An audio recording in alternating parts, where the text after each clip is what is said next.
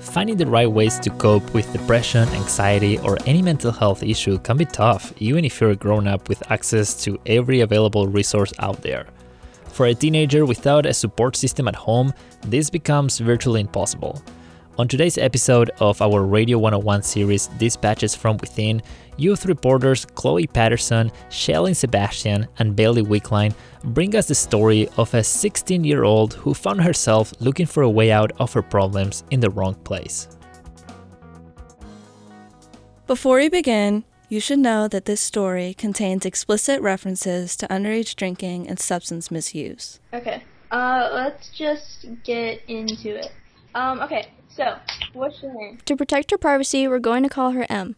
So, M struggled with her mental health most of her life. If you look at it, at like the good stuff, it looks like, I just had a basic childhood. But like, it's one of those things where if you look deeper in, it just wasn't the greatest because of the type of environment I was in. She grew up with an abusive stepfather, was bullied, and had to switch schools a lot. It was a lot of my mental health affecting my performance abilities in school. And then a lot of my depression made it hard for me to be motivated to even get out of bed some days to get to school. In October of 2020, M changed schools once again. She went to this special place for kids like her that would struggle in bigger environments. And it was there that she met a friend. We'll call her Kay. At first, it started with just her maybe giving me a ride home every now and then. And then we started, to hang out after school before she took me home. And then it came to a point where we were like inseparable. We were attached at the hip. You never really saw us apart. At one point, I even moved in with her. They would do everything together. Spending time with Kay was an escape from the issues at home and the struggles with depression. But things quickly started to take a turn. We would usually get high, get food, and then spend the day high. Or we would, just doing different things, hanging out with different people. And then eventually we would, depending on the night, it would be where we would go to someone's house and get drunk and party until 2 a.m.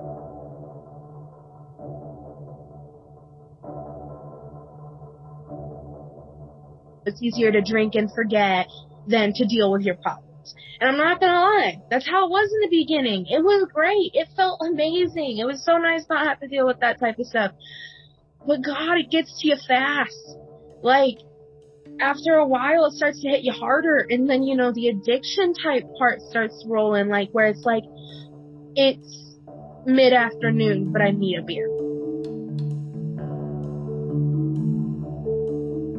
You build up a tolerance to those types of things, and that's how an addiction settles in. And so it's the more tolerant I got, the more I smoked, the more I drank. M was 16 at the time. And this is important, not just because we're talking about underage drinking, but because the substance use was another indicator of something far darker happening to M. So there's something that's called adverse childhood experiences. Dr. Wanda Boone is the executive director of Together for Resilient Youth, a nonprofit organization that works to address the underlying causes of substance misuse. And what I find most often is that the adults that should have been paying attention, that should have cared, that had the capacity to do so, perhaps didn't. And those adverse childhood experiences she's talking about are things like emotional, physical, or sexual abuse, neglect, bullying, witnessing a traumatic event, the incarceration of family members, divorce, or history of mental illnesses, just to name a few. But if someone has 4 or more before their 18th birthday, then you can understand what a devastating impact that has. The mind forgets, but the body remembers. For M, the consequences of her adverse childhood experiences would become clear one night that changed everything.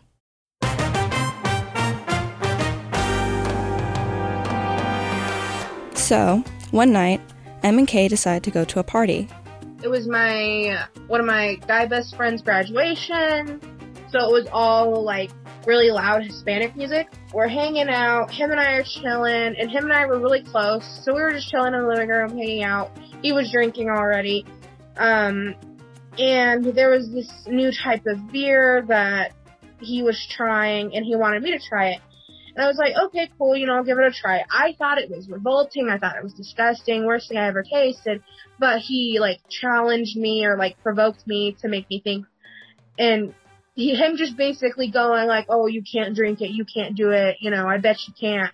And so, then I took it as a challenge. I started drinking. And one drink led to another and another. Started dancing, doing this, and this. And so I was, taking off my clothes. I was just running, dancing around in a sports bra and a pair of shorts. And then the last thing I really remember happening before, I kind of blacked out, I remember just not feeling well. And I remember kind of just wanting to get out of there. The rest of the night was a blur until... I was just chilling. I was doing some homework, watching TV, one of the two, and that's when I started to receive the text messages, and so it really caught me off guard. Kay had filmed M and shared the video on Snapchat. People started to screen record it and pass it around. Even people that M didn't know that well started to reach out to her, asking if she was the one in the video. To know that other people saw me like that, not only at the party, but other people that weren't even there had the chance to see me like that. And the fact that I still don't even know how many people saw it, or if other people sent it to other people and the video's still out there. It just was really, really embarrassing to see that type of thing of me was out there on the internet. After the video surfaced, M decided that something needed to change. And here we do need to make a note.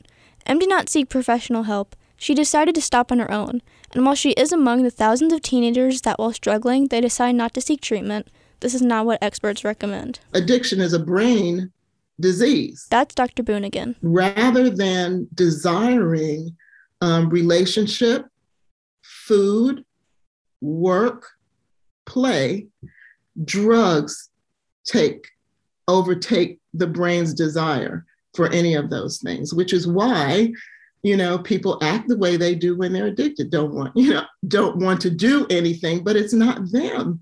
It's the takeover of the substance in the brain. So no, it's not that easy if someone is addicted. M, however, is doing better. Her days of binge drinking as a way to avoid her problems seem to be behind her. I'm doing a lot better. I think it's been a month since I've had a single drink, but I'm working my way through it.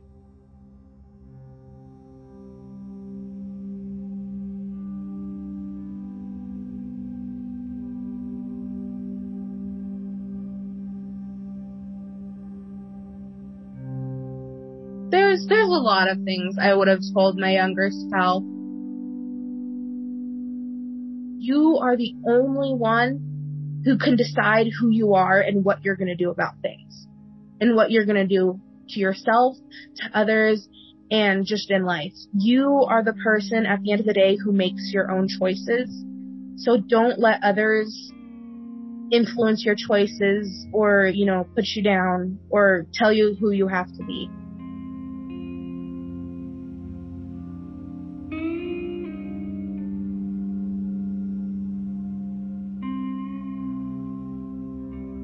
This story was produced by Chloe Patterson, Bailey Wickline, and me, Shaylin Sebastian, and it's part of the 88.5 WFTD's Radio 101 series on youth mental health.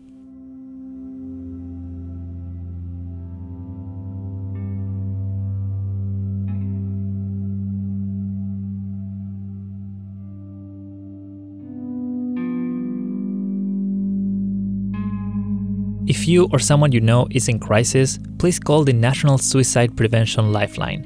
It's a free 24-hour hotline at 1-800-273-TALK.